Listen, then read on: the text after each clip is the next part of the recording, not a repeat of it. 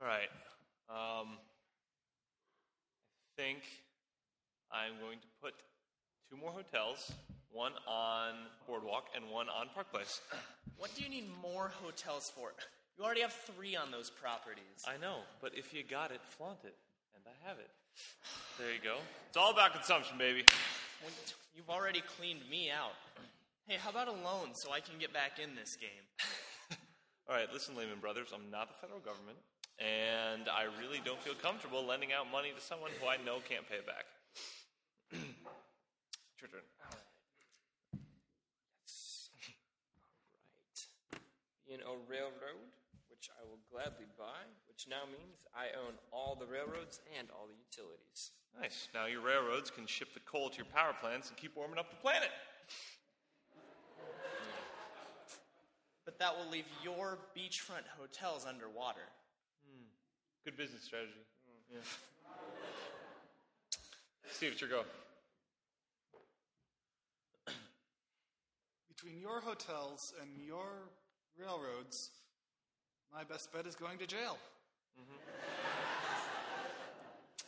Well, for many people in this country, that is a valid option. Well, there's always free parking. No, I'm going to buy that soon.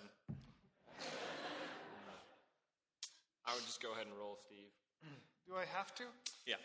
Yeah. And I would be glad to take you anywhere of your choosing on any of my railroads. I'm sure you'd love that. However, if you somehow miss your train, I would be happy to put you up in one of my fine luxury hotels. You're all heart. Come on, roll, man. You want to roll a 4? 9, and then I get 200 for passing go. Come on. Come on. 8. Yes! Boardwalk. Well, I hung in there for a while. At least I had Baltic and Mediterranean till the end. Now they're mine, though, so if you could. Thanks. Also, your $6. Thank you. See, I think now I'm going to tear down those slummy apartment buildings you had there and put up some really nice high-rise luxury condos. Or maybe a stadium with lots and lots of expensive box seats. Options, you know? When you have... Being a billionaire is tough. All right. Ian, are you going to head out soon? Because your railroads really aren't looking that promising. Yeah, I think I'm done. Yes! I am king of the world! Woo! You won. You don't have to rub our noses in it. Well, that's the whole point of the game, right? Whoever has the most toys wins. Yeah, but you don't have to be a jerk about it. Not whether you win or lose, it's how you play the game. And whoever said that probably lost. I mean, most games, it's, you're okay to play with, but when you gloat about it, you just kill the game, man. Come on, guys, it's Monopoly. The whole point is to monopolize. And I did. It's all about planning your strategy, being aggressive, and kicking your enemy when he's down. Winning isn't everything, true, but losing is really nothing. Yeah, well, competition cliches aside, that attitude isn't going to win you many friends. Well, yeah, but now you fear me. You all do. And you'll think twice about challenging me to Monopoly again. You got that right. It'll be a while before any of us want to play anything with you again. Seriously? Well, congratulations, sir. Thank you for defeating me. Okay, come on. Goodness sakes, guys. I'm just kidding around. Come on, sit back down. Jeez, no one is obviously this greedy in real life. Let's go get a pizza or something. Come on. Yeah, why don't we go to Rochester and catch a movie or something? Sounds like fun. I don't know. I'm pretty tight on cash right now. My dad just lost his job, and my parents think they might actually have to sell the house. What happened? Well, the plant that my dad was working at, they just shut it down and sent the operation overseas. What, were they losing money or why? No, they were doing well. Production was up, stock prices were up, and everyone seemed to be doing well. They actually talked about expanding the plant, adding a couple hundred jobs, and then they just decided that they would be able to increase their profit margin if they went and sent the operation overseas. So they just shut the plant down. A couple hundred people lost their jobs, and in our small town, that's really going to hurt. I mean, I don't even know if I'm going to be able to go back to college next year. So sorry. Instead of a movie, we could sit down and play another game of Monopoly. I think we've had enough of that for one day. Monopoly. Anyone here never played Monopoly? I don't see any hands. There were a couple at one of the earlier services. Monopoly is the most popular board game, the best-selling board game in all the world. It's sold in more than 100 countries and close to 40 different languages. And it's virtually all over the place. It started in 1904 with a woman named Elizabeth McGee, who invented a game that she called the Landlord's Game. And this is a replica of the first game she designed, and you might be able to understand why it didn't make it. There's no glitz or anything to it, piece of paper.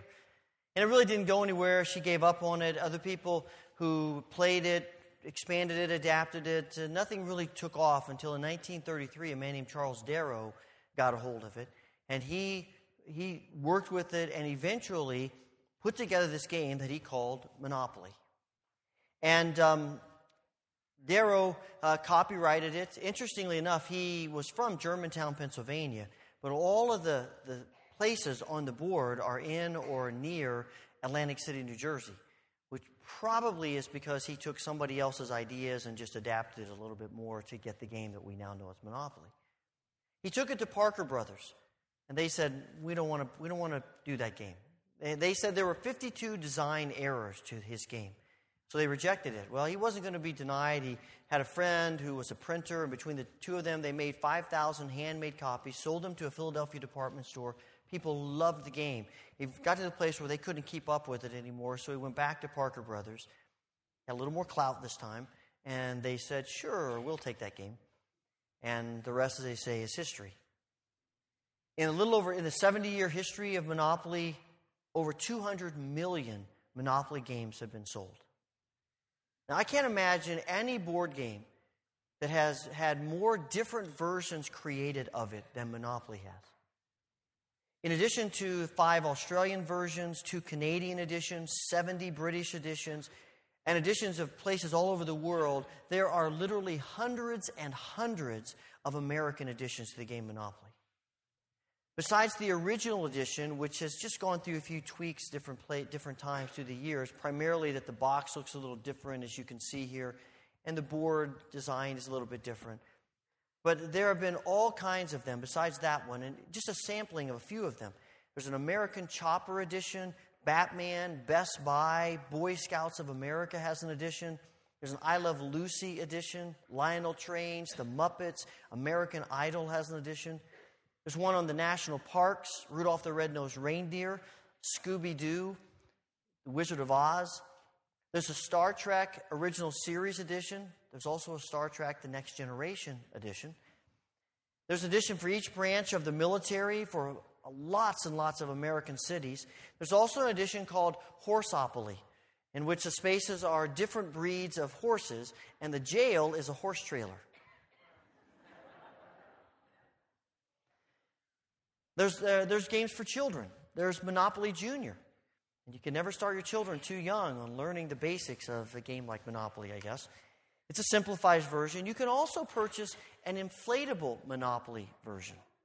Literally, this is an inflatable version, and you sit on those smaller ones. They're each pictures of each of the corners of the board. And the bigger inflatable, it has the board printed on it, and it's got little places where you can keep your money and your deeds, and you can sit around playing Monopoly on inflatables. But there are even more exotic editions of Monopoly that have been created. In 1941, the British Secret Service commissioned a special edition for its World War II prisoners of war. What the Nazis didn't realize is that these games that were distributed by the International Red Cross had hidden in them maps and compasses and real money and whatever they could get in there to help their prisoners escape. In 1978, the retailer Neiman Marcus manufactured and sold an all-chocolate edition of Monopoly. It cost $600, and every part of it, including the money, the dice, the hotels, the properties, the tokens, the playing board, all of it was edible. I assume you only played that game once. And then everybody got sick from eating so much chocolate. There's also the special edition that comes in a locked attaché case made with leather, lined in suede. It features an 18-karat gold tokens and houses and hotels. Has a rosewood board. Street names are written in gold leaf. Has emeralds around the chance icon, sapphires around the community chest. Has rubies in the brake lights of the car on free parking. Even the dice are encrusted with diamonds. And the money is real, negotiable U.S. currency. It's worth $2 million. So you want to be careful who you're playing with when you pull out that set. And you want to make sure you count everything before everybody leaves. It doesn't matter the edition you play. The game is basically the same. You're trying to acquire wealth through buying and renting and trading properties until you bankrupt all the other players and you own it all. And I suspect that idea, as much as any other reason, is why Monopoly is so popular. It's like a magnet to our innate competitive spirit. That spirit that's continually promoted and rewarded by the culture in which we live. I suspect that we all have our Monopoly stories. I certainly do. I've seen this game challenge the strength of a friendship. I have seen this game bring brothers and sisters virtually to blows. I can show you the scars that my sister gave me. I've seen this game create an atmosphere between a husband and wife that honestly, the next day, I wasn't sure they were still going to be married.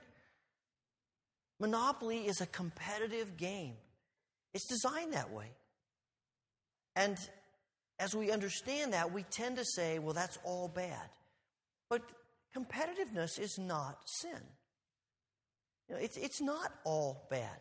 There are many great things that have happened in the world because of a healthy competitiveness. That drive within us to see if something can be better, if something can be different. It fuels a lot of what goes on in the world. And neither is it a sin to be wealthy or to accumulate possessions. In fact, the argument could be made that wealth and possessions are the direct result of our willingness to work and labor in this world. And so the writer of Proverbs says, sloth makes you poor, diligence brings wealth. Make hay while the sun shines, that's smart. Go fishing during harvest, that's stupid. Eugene Peterson's Message, he always seems to be able to get the language right. Wealth is not a sin. Many of God's people in the Old Testament are wealthy. In fact, God says to his people in the Old Testament that wealth is often a sign of his blessing. But wealth and the desire for money and the desire to accumulate more and more possessions can lure us, like many other things, into dangerous places. And so Paul writes to Timothy, for the love of money is the root of all kinds of evil. And some people craving money have wandered from the faith and pierced themselves with many sorrows. It's that lure of wealth. It's that craving. It's the desire within us in our sinful natures that wants more and more and more. That's where the problem lies. And it's a concern to God as we read through the Scriptures, and it ought to be a concern to us. It ought to concern us about the way we accumulate things. The prophet Habakkuk warns how terrible it will be for you who get rich by unjust means. The psalmist concludes, don't try to get rich by extortion or robbery. Proverbs says you insult your maker when you exploit the powerless. Switching price tags and padding the expense account are two things God hates. Wealth created by lying is a vanishing mist and a deadly trap. How we obtain wealth is important to God, because it reflects something about what's important to us. How we obtain wealth, the links and the measures we will go to get things, says something about what drives us deep inside of us. I suspect most of us are not going to be tempted to extortion or robbery or drug trafficking we're all tempted to cut corners, to not work the way we are paid to take advantage of people in order to get a little bit more. I think part of the problem is that we are impatient, that God isn't giving us what we want as fast as we want it. And that impatience just feeds that desire that we wrestle with to get more of what we want. Impatience is instant gratification. It's one of our problems. Because we want more and more, and because we don't want to wait for it, we get ourselves into some difficult situations. Maybe we borrow more than we're capable of paying back. Maybe we put too much on our credit cards, more than we can handle, and every month we feel ourselves sinking deeper and deeper into a black hole of debt. Now, granted, sometimes emergencies arise. There are things that happen in life. There are decisions that we make in life where borrowing money or using a credit card, it's what we need to do. Sometimes it's all you can do to survive. And I'm not talking about the things that are living necessities, but those things that drive us about just wanting more. Those times when the debt is caused by our desire for more and more, and the desire and the impatience to get it now.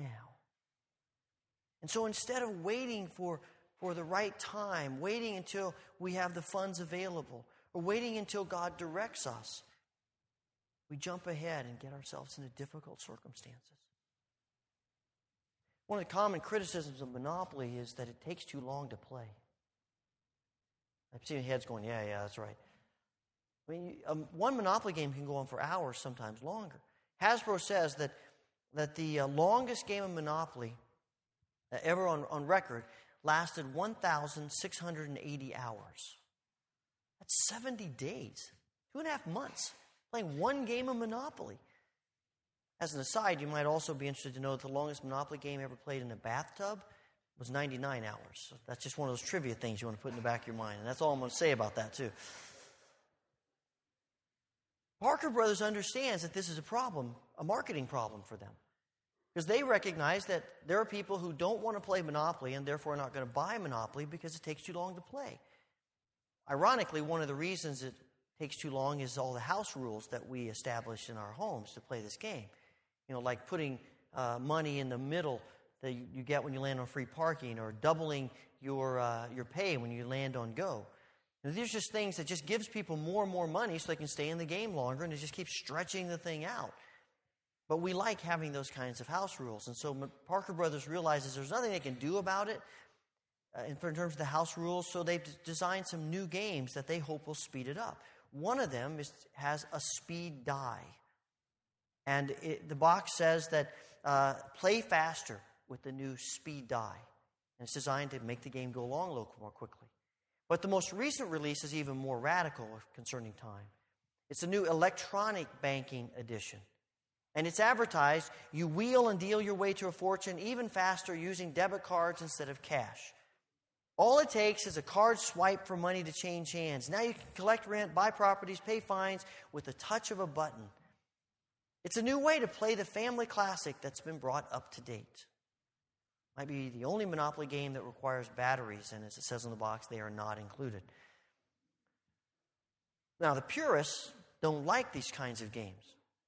And probably for a variety of reasons. One person said to me, they don't like this particular game is because you don't get to feel the money anymore. And we like to feel the money. And when you're playing games, something wrong with making it go faster. I mean, believe me, I have played a lot of long Monopoly games that I wished had been faster.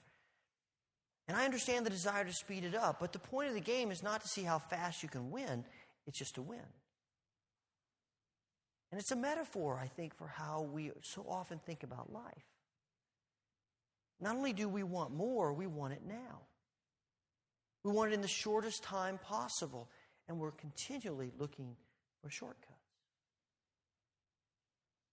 If the drive of our life is to accumulate wealth, to accumulate stuff, it will drive us to do and to make decisions that we will regret. It gets us into trouble. But Jesus tells the people who are concerned about gaining and hanging on to as much wealth as they possibly can to watch out. Be on your guard against all kinds of greed, because one's life does not consist in the abundance of one's possessions. But we keep acting as though we believe that it does. If you play Monopoly very much, you realize that most of the time you're not going to win with the most expensive properties. Park Place and Boardwalk are the most expensive, but they're also the most expensive to keep up. It costs a lot more to put hotels and houses on those properties. And strategy will tell you that it's not the best way to win the game. Park Place is the second most expensive property, and it's one of the least landed on squares. People have done some studies about the laws of probability and rolling dice and where it's positioned on the board, and it's one of the least landed on spaces. But there's something about this insatiable desire that we have to want bigger and better, and it feels impressive that we keep going back to those properties. I've seen it a dozen times playing with inexperienced people. Their eyes light up when they see Boardwalk and Park Place. They're famous. They're the most expensive. You get the most from them. The potential is great. I'm buying those. Invariably, they end up losing. And we have the drive within us that keeps wanting more and more of the best and the most impressive. There's something about that makes us think we're going to be content with that, but all it really does is blind us. The drive to get more and more in life blinds us about how we get there and about so much of life.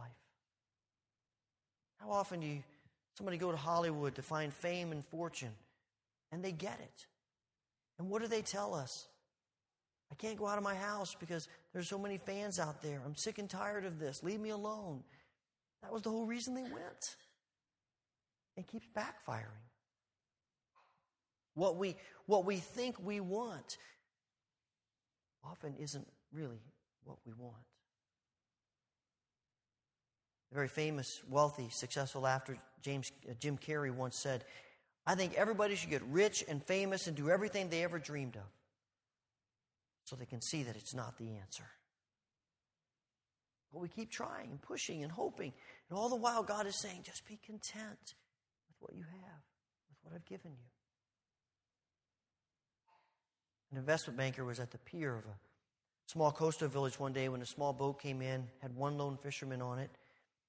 Inside the small boat were several large yellowfin tuna. The banker complimented the fisherman on his catch, said, "How long did it take you to get that?" He said, "Well, just not very long, a little bit." "So why don't you stay out longer and catch more?" "Well, I've got enough for my family's immediate needs. That's all I went out for." He said, "Well, what do you do with the rest of your time?" "No, I sleep late, I fish a little, I play with my children, spend time with my wife, I stroll into the village each evening, and I play guitar and sing with my friends. I have a very full and busy life." The banker said, "Look, I'm a Harvard MBA, and I can help you. You should spend more time fishing. And with the proceeds, you buy a bigger boat. And then you take the proceeds from the bigger boat and you buy several boats. And eventually you have a fleet of fishing boats.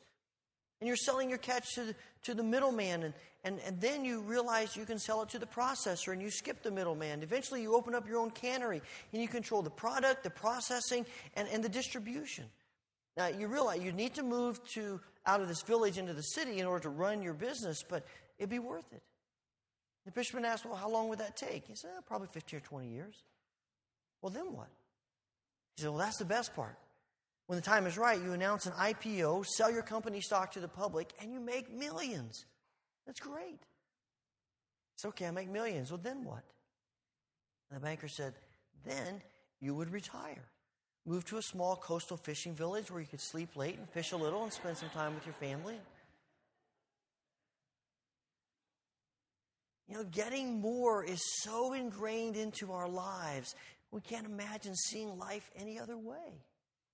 But the problem is, we get more and we just have to keep getting more because it doesn't give us contentment like we think it will. And we have a tendency to believe that people who are rich, however you define that they're the ones who really struggle with this. They're the ones who really believe that have invested themselves in getting more and more and more. But the truth is, it doesn't matter where you are on the economic scale. It is a struggle for every one of us. We're all tempted to think, if I had just a little bit more. And this preoccupation with money is a problem no matter how much or how little we have. And what we forget and what we don't realize, that it blinds us to so much of life. It blinds us to our relationships. Because when that's what's driving your life, you look at everyone with a perspective of how can they help me get more? And we spend time with people who can, and we ignore people who can't. Or we say, I don't understand why our family or those who are closest to me can't figure out that I'm doing all this for them. They can't figure it out because we're ignoring them, pushing them aside, we're burdening them, we're distancing ourselves from them.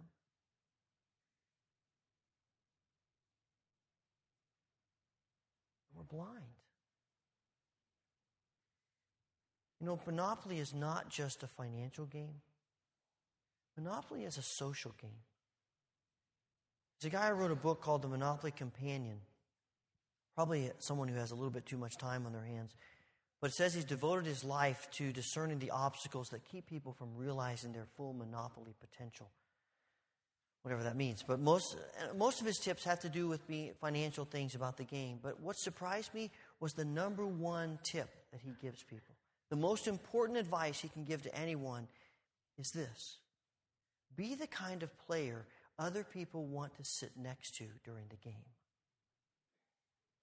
Be the kind of player other people don't mind losing to.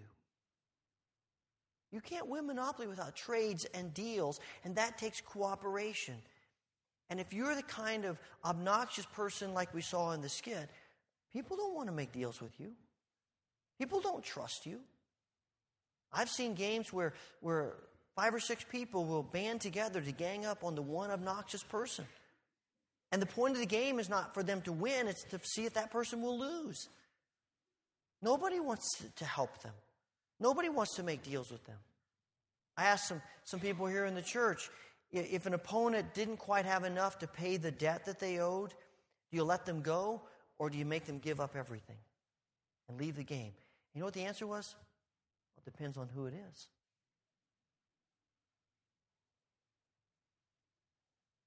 It's about compassion. That's what you do with driving. You cut yourself off from people. Because all you can see is that person's either going to help me get more or hinder me. But the strategy that God's looking for is what the Scriptures call grace. It's playing the game of life with grace. It's cultivating a gracious spirit with other people. But if you have an obsession with stuff, an obsession with getting more, the last thing you want to think about is grace and graciousness. And all we've got for people is what's left over. And that's why when we get to the end of this parable we read this morning, Jesus says, "You fool, this very night your life will be demanded from you. Then who will get what you've prepared for yourself?" There's nothing left if you haven't developed that kind of spirit. But ultimately, the great tragedy of this drive to accumulate more and more is that it blinds us to the importance of our relationship with God. All the stuff that we yearn for keeps pushing God to the periphery of our lives. And the struggle leaves us blind and deaf and desensitized to the promptings of God on our lives. In the parable of the soils, Jesus says that the thorny ground represents those who hear and accept the good news, but all too quickly the message is crowded out by the cares of this life and the lure of wealth, so no crop is produced. The 52nd Psalm says, "Look at what happens to the mighty warriors who do not trust in God. They trust their wealth instead, and they grow more and more bold in their wickedness." This yearning for more can't help but distance us from God, who wants to be close to us. And I suspect that in a time of economic crisis like we're going through, the natural inclination is to say, we don't know what tomorrow is going to hold, So we better hang on to as much as we can, and we better amass as much as we can, because we don't know what's coming. And in the mindset of, I need more, that makes perfect sense. But in the mindset of Christ, it doesn't matter whether the economy is down or up. Do we trust Christ or do we not? Is Christ at the center or is he not? When the economy goes in the tank, do we still trust Christ to take care of our needs? When the economy is exploding, do we still trust Christ to take care of our needs? If you want an indicator, it's not the only indicator, it's a pretty good indicator of the health of your relationship with God. How are you handling money and possessions? Are you enamored even subtly with getting more? And I'm not talking about just a healthy interest in earning, but that obsession with bigger and faster and better. You take advantage of people to get what you want. Are you generous or are you giving? How do people see you? Stingy? You tend to think that of how you can give or how you can get. Of how you can continually release whatever you have at the promptings of God, or are you focused on grasping everything you can despite the promptings of God? Ultimately, we have to come to understand that nothing on this earth is going to bring us satisfaction and contentment. Because we were made for something that this earth simply cannot offer us. And if we think we can, we're playing a game, playing the game of life the way it wasn't intended to be played. And in the end, it will always disappoint us. And this is Jesus' point as he comes to the end of the parable. This man is condemned not because he owns stuff or because he's wealthy, but because all the stuff is more important to him than God is. His life is centered and focused and directed to getting stuff and hoarding stuff at the expense of his relationships, particularly his relationship with God. And so Jesus summarizes the parable. A person is a fool to store up earthly wealth, not have a rich relationship with God. The 1993 movie Cool Runnings is based on the true story of the Jamaican bobsled team that competed in the 1988 Calgary Olympics. Derice, who's the captain of the team, has trained his entire life to run the 100-meter dash at the Summer Olympics and to win a gold medal as his father had years before.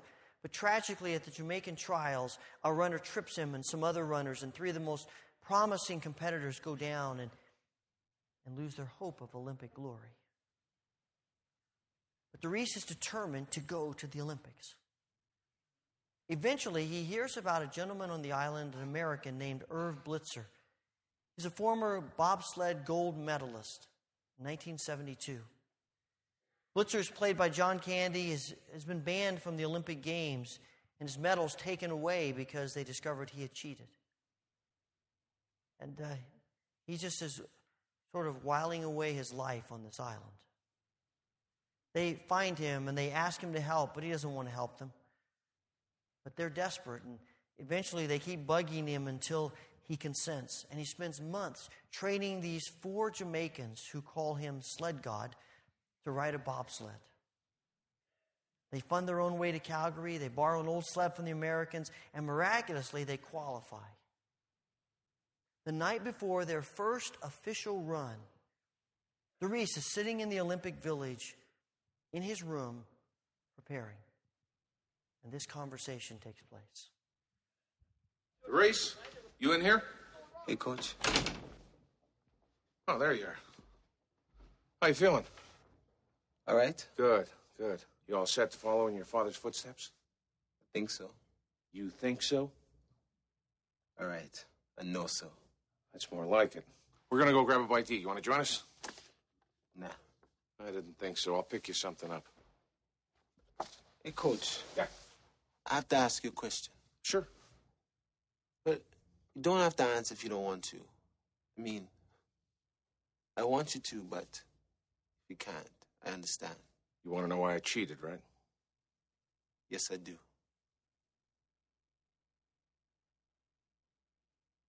That's a fair question. It's quite simple, really.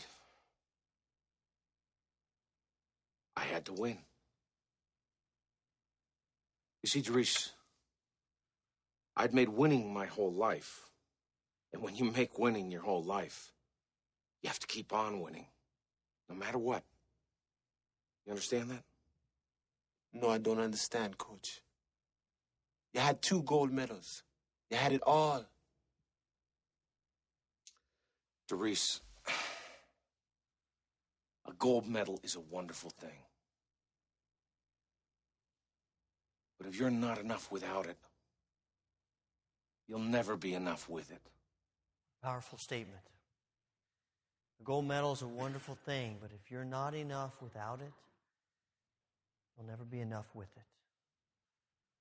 And all the stuff that we spend so much time trying to accumulate, it's wonderful stuff.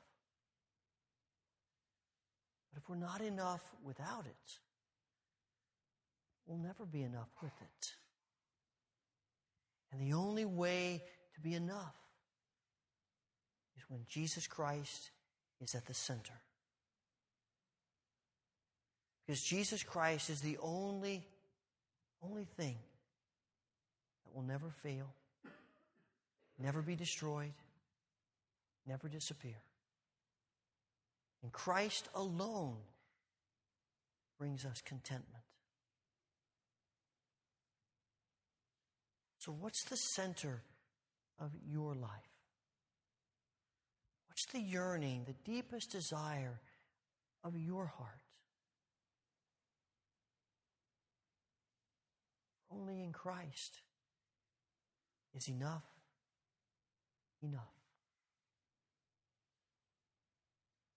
Gracious Father, forgive us and help us.